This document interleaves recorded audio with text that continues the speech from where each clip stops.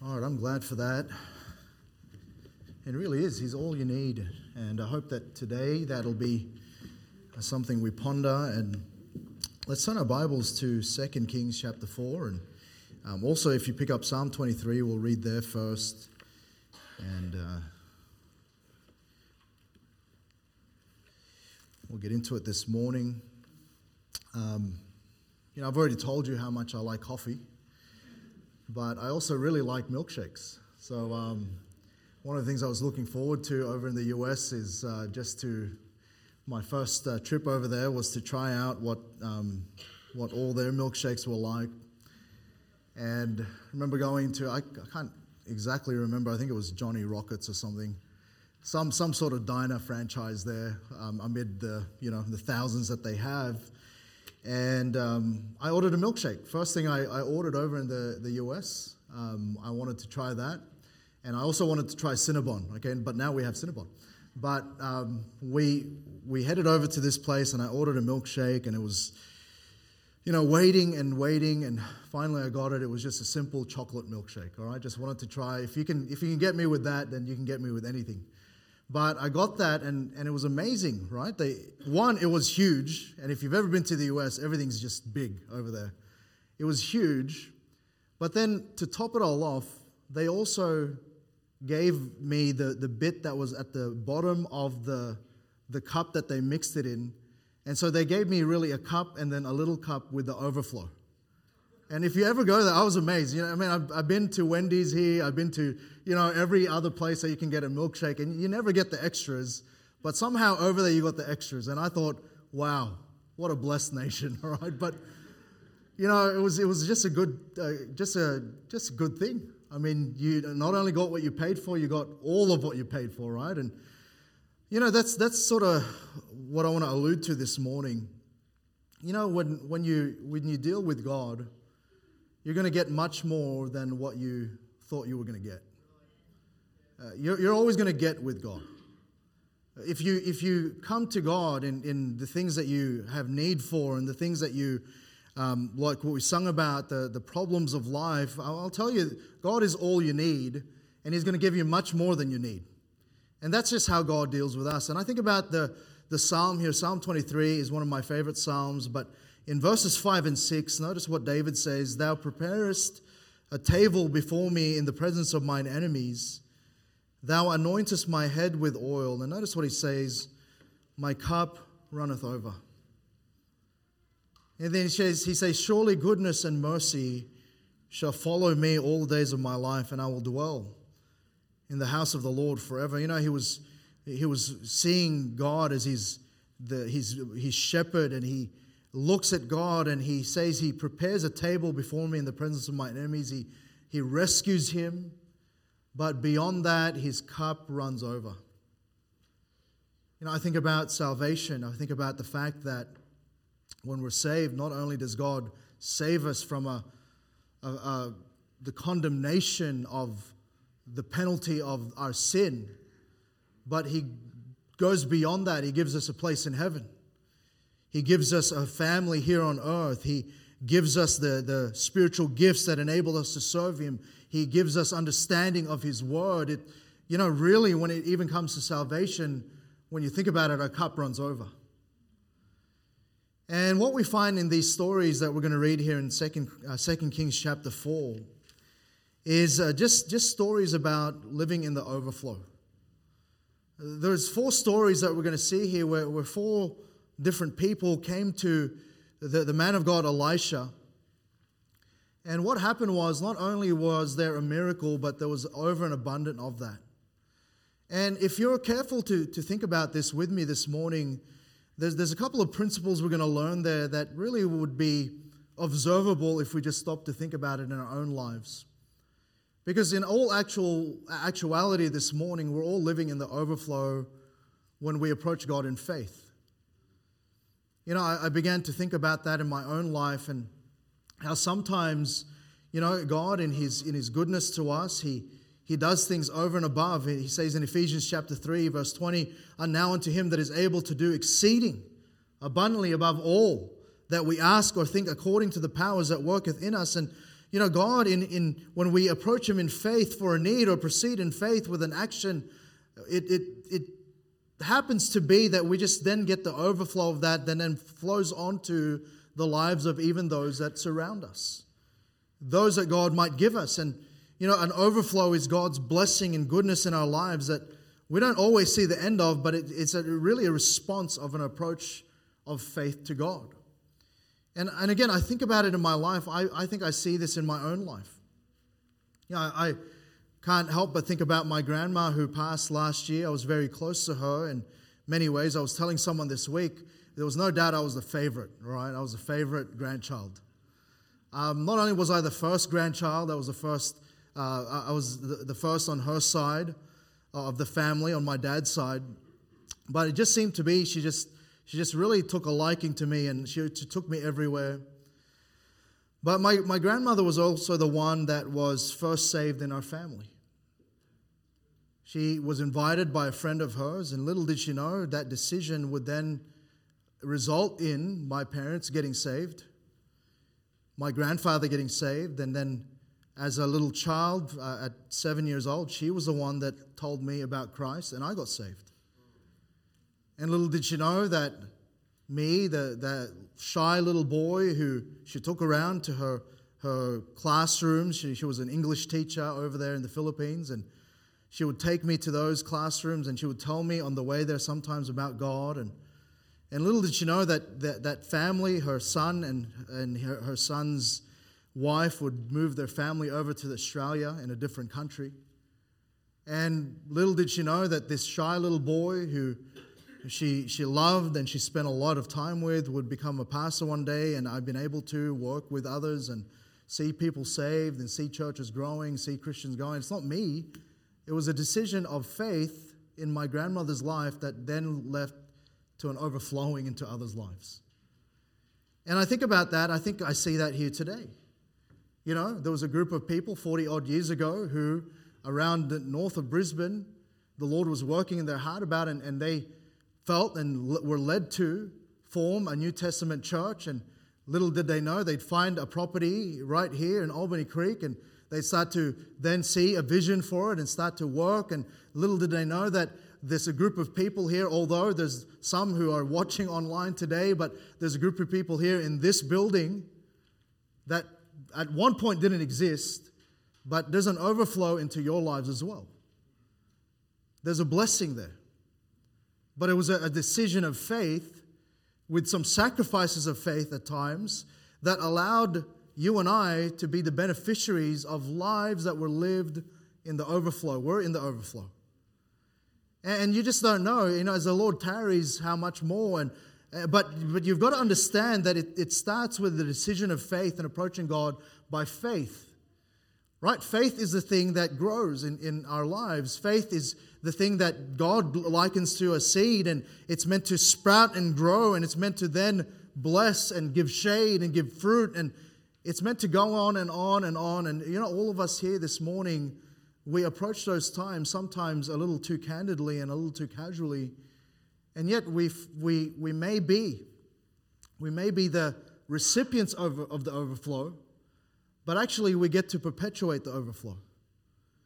We get to go on for the Lord, and we might bless the next generation. We might bless our neighbors, and we might help them. But there's a couple of stories here that I want to point out to you this morning in 2 Kings chapter 4. Notice verse 1 there, and we'll start here.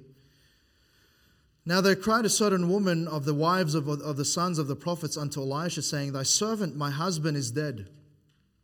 And thou knowest that thy servant did fear the Lord, and the creditor is come to take unto him my two sons to be bondmen. And that's what happened in that day if you couldn't pay your debts. And this was an unfortunate situation. The husband of this woman passed away, and he was the breadwinner. That's really how people were supplied in that time by their spouse, the husband. And so the creditor is coming, and she seems to have no other choice but to give her sons over to be bondmen, to be servants as a payment. And notice Elisha's response, because this woman comes with this problem to Elisha, who is the man of God. And Elisha said unto her, What shall I do for thee? Then he says this, Tell me what hast thou in the house? And she said, Thine handmaid hath not anything in the house, save a pot of oil. Then he said, Go, and he says this, borrow thee vessels abroad of all thy neighbors, even empty vessels, borrow not a few. And when thou art come in, thou shalt shut the door upon thee, upon thy sons, and shalt pour out into all those vessels, and thou shalt set aside that which is full. So she went from him and shut the door upon her and upon her sons, who brought the vessels to her, and she poured out. And it came to pass, when the vessels were full, that she said unto her son, Bring me yet a vessel. And he said unto her, There is not a vessel more. And the oil stayed. Then she came and told the man of God, and he said, Go sell the oil and pay the debt, and live thou and thy children of the rest. That's an amazing story. I think about that. And oil was a precious commodity back then, and the only thing she had in her house left that she could possibly even have in her house was this cruse of oil. And so the man of God, Elisha, says, You'd have approached me with this problem. I'm going to bring it. And here's what you need to do. You need to do this. You need to borrow some vessels. And unknown to her, God was going to do a miracle and fill these vessels up to the point where the Bible says there that it paid her debt, and then she could live off the rest. That's an amazing thing. And here's the point of this, living in the overflow. Your overflow actually will be in direct proportion to your response to God. Because actually she still had to respond to God. She still had to respond. She still had to answer the question, well, what do you have in your house?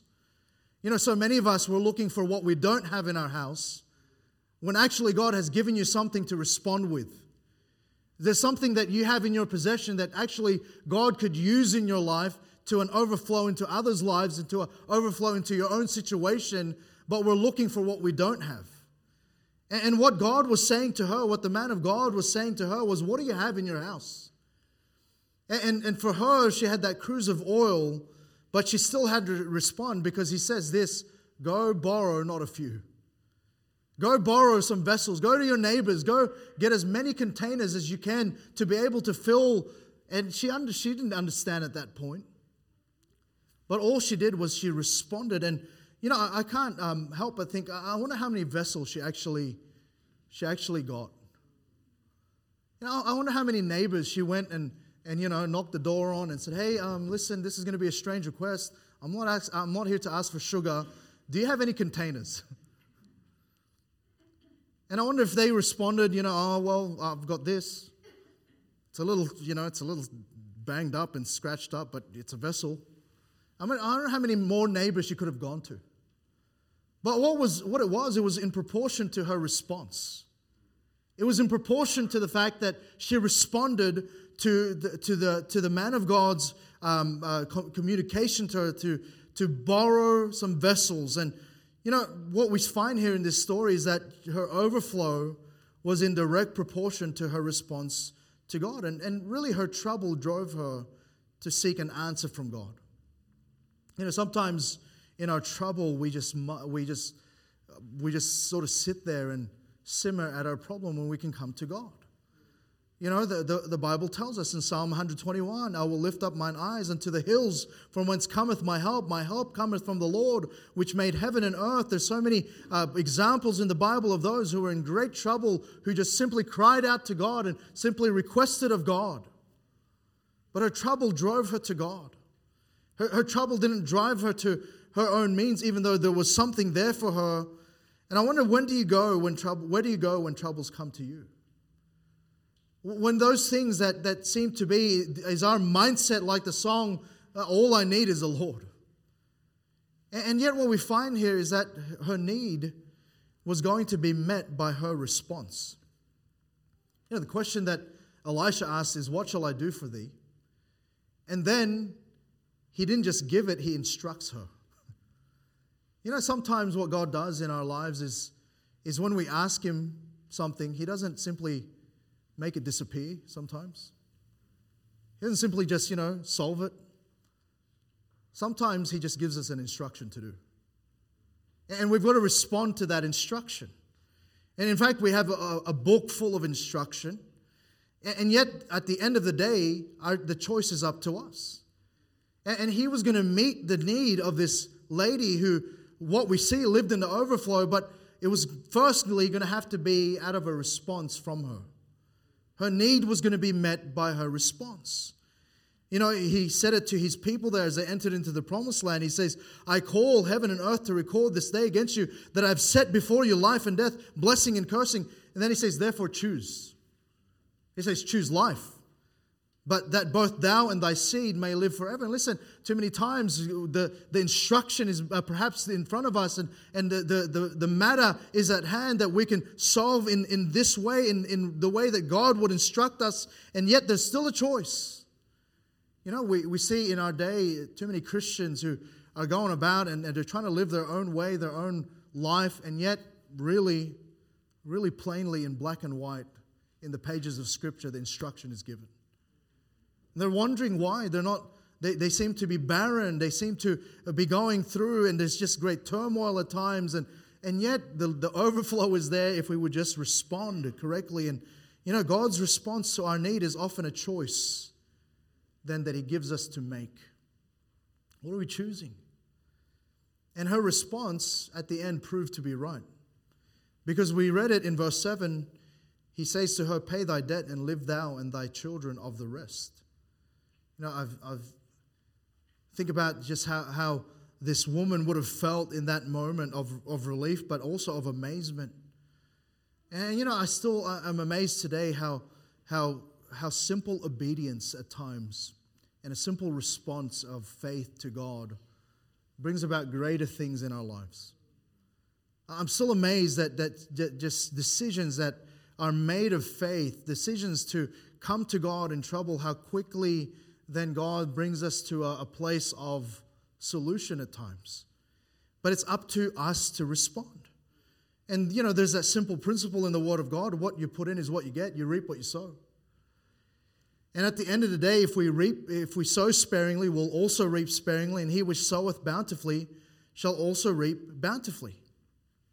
You know, this morning, you could come, and we're here together. It's a Sunday. It's just sometimes a schedule in our week. And I'll tell you what, it really doesn't matter who's preaching here this morning. If you didn't come with a preparation of your heart, it really doesn't matter how well or how unwell I preached this morning. If you came this morning expecting to get nothing out of this message, you're going to get what you're going to get.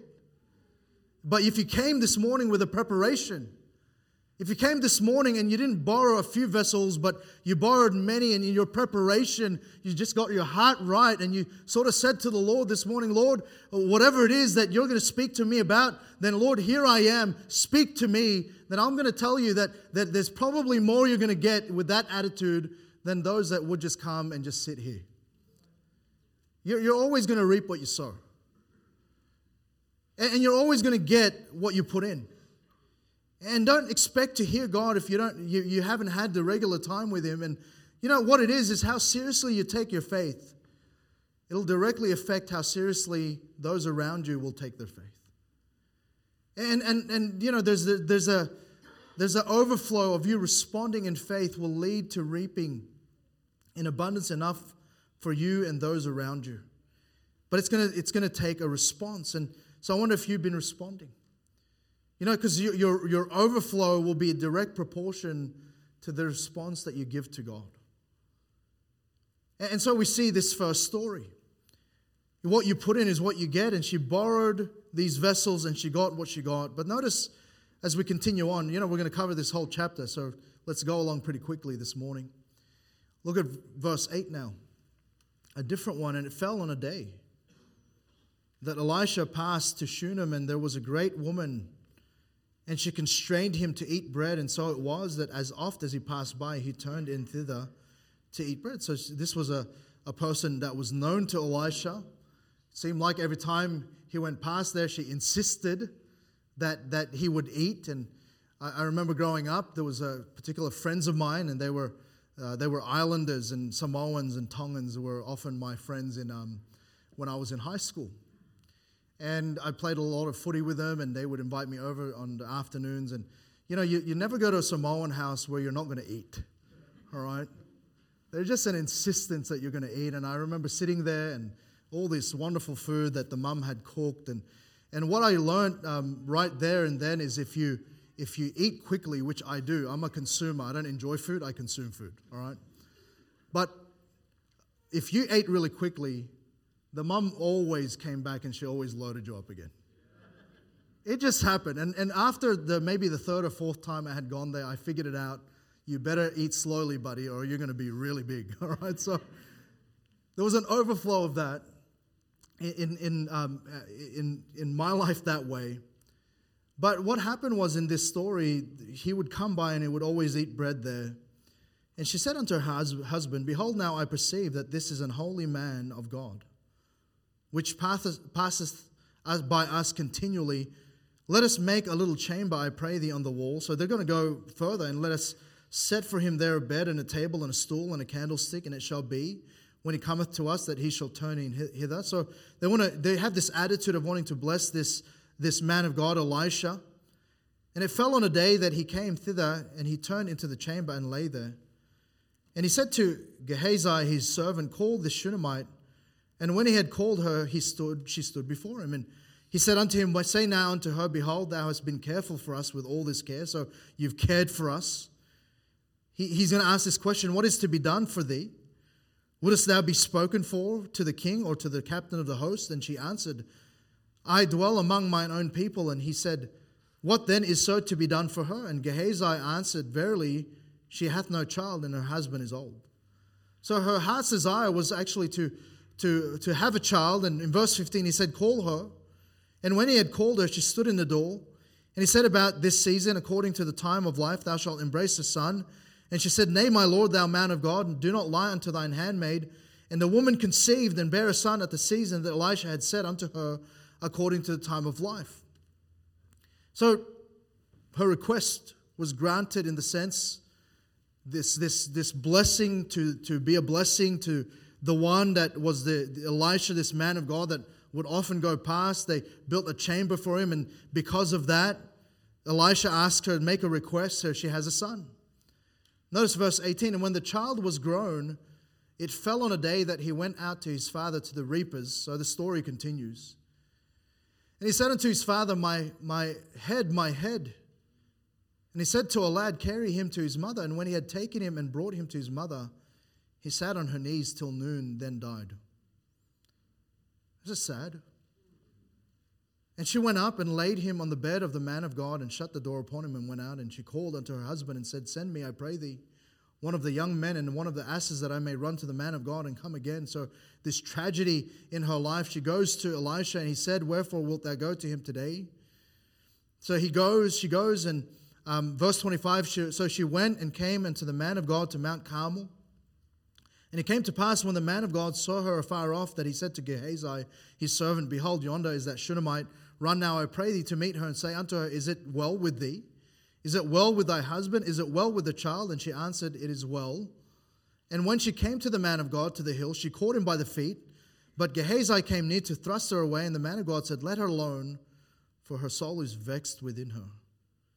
And the Lord hath hid it from me, and hath not told me.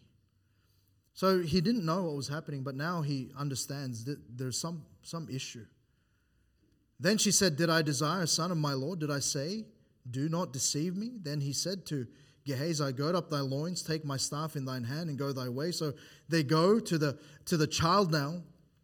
And in verse 30, the mother of the child said, As the Lord liveth, and as thy soul liveth, I will not leave thee. And he arose and followed her. So they go to see the son. Verse 32, And when Elisha was come into the house, behold, the child was dead, and laid upon his bed. He went in therefore and shut the door upon them twain, and prayed unto the Lord. And he went up and lay upon the child. And he does this stretch himself upon him. And the child sneezed 7 times, the greatest sneezes that mother would have ever heard. And the child opened his eyes, and he called Gehazi and said, Call this Shunammite. So he called her, and when she was come into him, he said, Take up thy son. Went out. What a miracle. She falls on her feet and bows, takes up her son, and she went out. What a miracle. Amazing thing. Was blessed by getting her son. She suffers this loss and this heartbreak, and yet God, in His ability to do so, raises up this son again. And you think the story finishes there, but look at chapter 8. Look at verse 1. Then spake Elisha unto the woman whose son he had restored to life. So this is the same woman, saying, Arise, and go thou and thine household, and sojourn wheresoever thou canst sojourn. For the Lord hath called for a famine, and it shall also come upon the land 7 years. So Elisha goes and warns this woman, saying, there's going to be this famine. You better go find somewhere else. And the woman arose and did after the saying of the man of God. She went with her household and sojourned in the land of the Philistines 7 years. And it's amazing how God does this, because 7 years passes in verse 3. That the woman returned out of the land of the Philistines, and she went forth to cry unto the king for her house and for her land. Now it just so happened the king talked with Gehazi, the servant of the man of God, saying, Tell me, I pray thee, all the great things that Elisha hath done. And it came to pass, as he was telling the king how he had restored a dead body to life, that, behold, the woman whose son he had restored to life cried to the king after her house and for the land. So she leaves, she loses all of her houses and lands and all of that. But at the same moment Gehazi was describing her, she comes at the same time. Now, there's no coincidences with God. Gehazi said, My Lord, O king, this is the woman, and this is her son whom Elisha restored to life. And when the king asked the woman, she told him.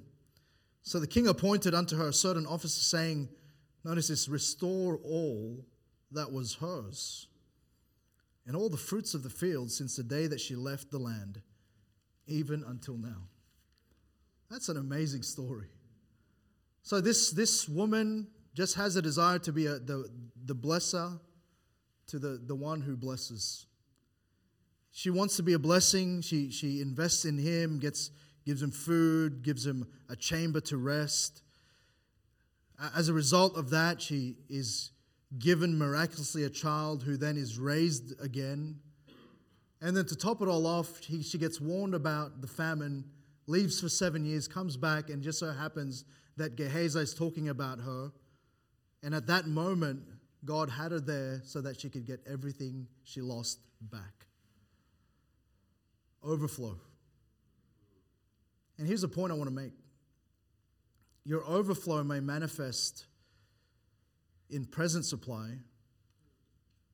but it also may manifest in future benefit. You just don't know what the blessing of God in your life will do today, but how it will position you for tomorrow. You just don't know. Because we see God's generosity in the present. I hope you think that, by the way. I hope you think that you have a generous God, because we do have a generous God. Boy, He gives us more and abundant than we can all hope and think. And God's generosity is seen in the present. You know, her kindness was returned by Elisha when she gained a son. But, you know, often when we live for God, there's an immediate benefit. There really is. For those of you who were saved a little later in life, you can describe how your life changed. For those of you who perhaps you trust in God in a situation, how God turned things around pretty immediate in that moment. And often when we live for God, there's immediate benefit. And I'm not saying here this morning that we're immune to trouble, that we're immune to heartache, but we have a greater purpose, a greater clarity about life. The Bible says sin has no more dominion, and you live right, and you don't. You can see God working in your life, but God's generosity is seen in the present. But you know, God's generosity is often magnified then in future unknowns. Because she didn't know it, but this son was going to be resurrected. Her family was going to be warned. Her land and her house was going to be restored. And as if all of her benefits weren't great enough, there was an overflow of God's continual provision in her life. And don't forget that God has already gone before. That whilst you might bask in all of God's goodness now, you don't know what greater goodness He has for you later on. But here's what I want to tell you, you won't see it if you don't hold on. You won't see it if you, along the way, sort of lose sight of who God is and who you should go to in times of need. It was faith.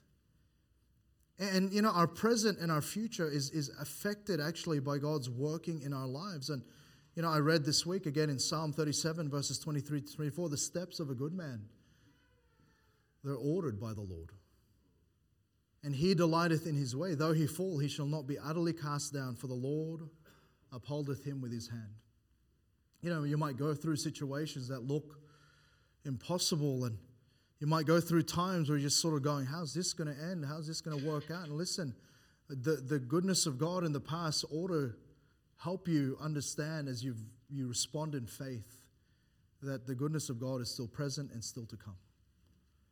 Actually, it's always there. There's an immediate benefit at times, but you may not see later what will benefit you. You're reading your Bible. There's an immediate blessing of knowledge and guidance. But maybe God will have you to put away something there, just a little chapter. And later when you face trials and troubles, those verses again that God gives you then will be an anchor for you. You don't know that. You're being faithful to church and God is working in your life, and all the while God is using you perhaps to be a testimony one day to a young person who will testify that your consistency and your courage in the Word, that's what helped him. I think about so many of my Sunday school teachers who just over the years just remained faithful, that just continue to be consistent in their lives, and they were reaping the benefit of it. But who reaped the benefit of it later? Just me. It was a future benefit. It was a future blessing. There was an overflow from their lives, and the overflow of trusting God goes beyond what's current. It can often produce in future for your greatest need and even in the lives of others. And don't forget that. You might sense this morning you're getting weary. And can I remind you, be not weary in well-doing, for in due season you shall reap if you faint not. And this lady whose desire was given, and again, she wasn't doing that for that. She didn't build that chamber to get. But you know what God does? With God, you will always get. You'll always get.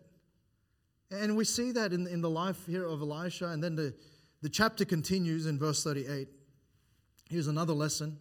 Go back there to 2 Kings chapter 4.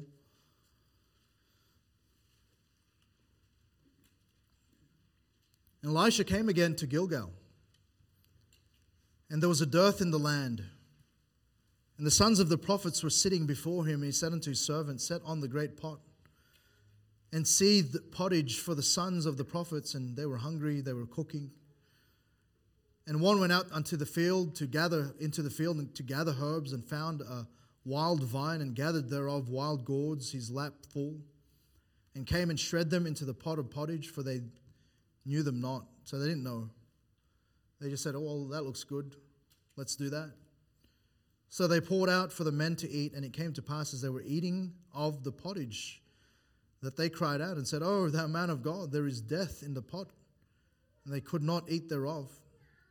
But he said, then bring meal. And he cast it into the pot, and he said, pour out for the people that they may eat. And there was no harm in the pot. And here the sons of the prophets, they were around Elisha. It really was, if you think about it, a bit of a training school for them. They were just hungry. So he sends someone out. He goes and gathers wild vine and gourd, and doesn't know that these are actually poisonous. There was death in the pot, the Bible says there. And what it was is that there was a miracle. Again, Elisha pours meal and casts it into the pot, and then it was good enough to eat. And I think sometimes when we think of overflow, we think of those blessings that are positive, but sometimes it's those things that God can turn around in our lives. Maybe come in deliverance from trouble rather than another form of blessing, but that's blessing nonetheless, right? And blessing can come in many ways, but we forget at times blessing can come in the form of deliverance. Trusting God can save our lives and help us avoid some bad things or turn some troublous things into good things. Didn't we learn about that already last week in the life of Joseph?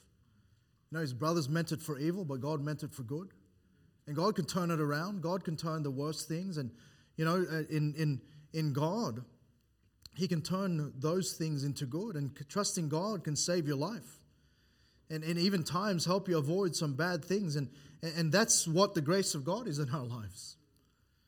You know, I think about John Bradford, who was a Christian in the 16th century, who referenced there to a group of prisoners being led to execution. He looks at them and he says, "Therefore, but for the grace of God goes John Bradford." And listen, there for the grace of God, if not for that, we'd be in those situations. You don't know how many things God has turned around without us even knowing. We don't have to know. They understood the situation they were in. They were hungry, and the only thing they could eat was poison. And yet, God, through Elisha here, turns it around. You know, sometimes it's the things that God protects us from that makes the greatest difference in our lives. And, you know, as we trust God, we can't help but thank Him for helping us avoid some potentially hurtful and bad things. And, you know, you might pine for an opportunity that you missed out on, or things that can't seem to turn, and God allows that to pass us by. But listen, it could be for our protection. But it could just be that as we pursue God, and even when things don't look good, God can turn them around if we follow in faith. And so we see that. And then lastly, look at the last story. Look at verses 42 to 44. So there you go. If you didn't read your chapter for the day, you've read it now. Psalm 42. 2 Kings chapter 4, verse 42. And there came a man from Baal Shalisha and brought the man of God bread of the first fruits, 20 loaves of barley full of ears of corn in the husk thereof. And he said, "Give unto the people that they may eat." And his servitor said, "What should I set this before 100 men?" He said, "Give the people that they may eat, for thus saith the Lord, they shall eat and shall leave thereof." And he set it before them, and they did eat and left thereof according to the word of the Lord. And so this man comes, and he just simply wants to offer God, the man of God, the first fruits. He supplies a need that was there and that they could eat, but others were able to eat. There was an overflow. And again, the last lesson that we learn here is that your overflow may only come after being willing to give of your first fruits. And the first fruits there, we understand what that is. The Bible tells us to honor the Lord with thy substance and with the first fruits of all thine increase. So we know that there's a financial output to this, but we understand that really when it comes to first fruits, it's about giving God first place in our lives. You're meant to give God the first fruits of your lives. We're supposed to give Him first claim. And what you give, when you give what you have into God's hands, then what we see is the meager will become much. This portion that was given to Elisha here was able to feed others also. And I think about, again, the little boy with his lunch. I was speaking to our young adult life group this morning and was telling them how, you know, really this lad, when you think about it, there was 5,000 plus people there, right? And so he tells his disciples, "Go walk around, ask if anyone has food." And I would really be surprised if it was just the lad that had food. There were others there who had food. There were others there who had a packed lunch. There were others there who probably packed even more than this little boy did, but it was only this little boy who understood in that moment there was a need to be met, and here's my meager. And the meager became much. And you know, you might think, well, I don't have much to offer God. Well, I can't give to Him like others can. I don't have as many talents. I don't have many abilities. But little is much when God is in it. And you might just, by faith, present that gift to God. And you might just, in humility before God, just say, "Lord, here's all I have." And you might just give that to God, and God might supply much. I think about the families over there, and I no doubt families here who, over the years, when there's been a need, just with the little that they have, what they thought was little anyway, they gave that and God made much of it. You know, you've probably noticed we've had guests from Sydney from time to time. And they've been coming along, and you know, I'll tell you this, we'd been praying over in Sydney for a long time for some acreage. And so for them, seeing what God did here amazes them. But you know, I think about those who were at the beginning of our church. I got opportunity this week, I was looking through old photos. Looking at old photos when that building was being built, when this building was being built, and I was looking at all of that, and I was looking at what God has done, and I know you had even more back over there. But listen, there were the group of people who gave of what they could, not knowing of the muchness that God has done. You just don't know. But that's the overflow. The meager will become much. You know, the sacrifice will become supply. You know, that church. Look at 2 Corinthians chapter 8 really quickly. 2 Corinthians chapter 8. And notice verses 2 to 4. It says, how that in a great trial of affliction, the abundance of their joy and their deep poverty abounded unto the riches of their liberality. For to their power I bear record, yea, and beyond their power they were willing of themselves, praying us with much entreaty that we would receive the gift and take upon us the fellowship of the ministering to the saints. And you know, this church in the churches of Macedonia, there the giving of the Macedonians, they were saying, you know, it was in their poverty. They didn't have a great deal. But actually, because of that, they were able then to minister to the saints. And an amazing thing, that the sacrifice will become supply. You know, I think about those who just in absolute humility, who had no actual ability or no actual discernible talent, and yet they give their lives over to God. And somehow, some way, God uses them to be the supply that someone else needs. You know, you think about the great evangelist of yesterday, D.L. Moody, could hardly read. He could hardly read. And yet, to this day, the institution that he built, the Moody Bible Institute, is still going. Not bad for a man who could hardly read.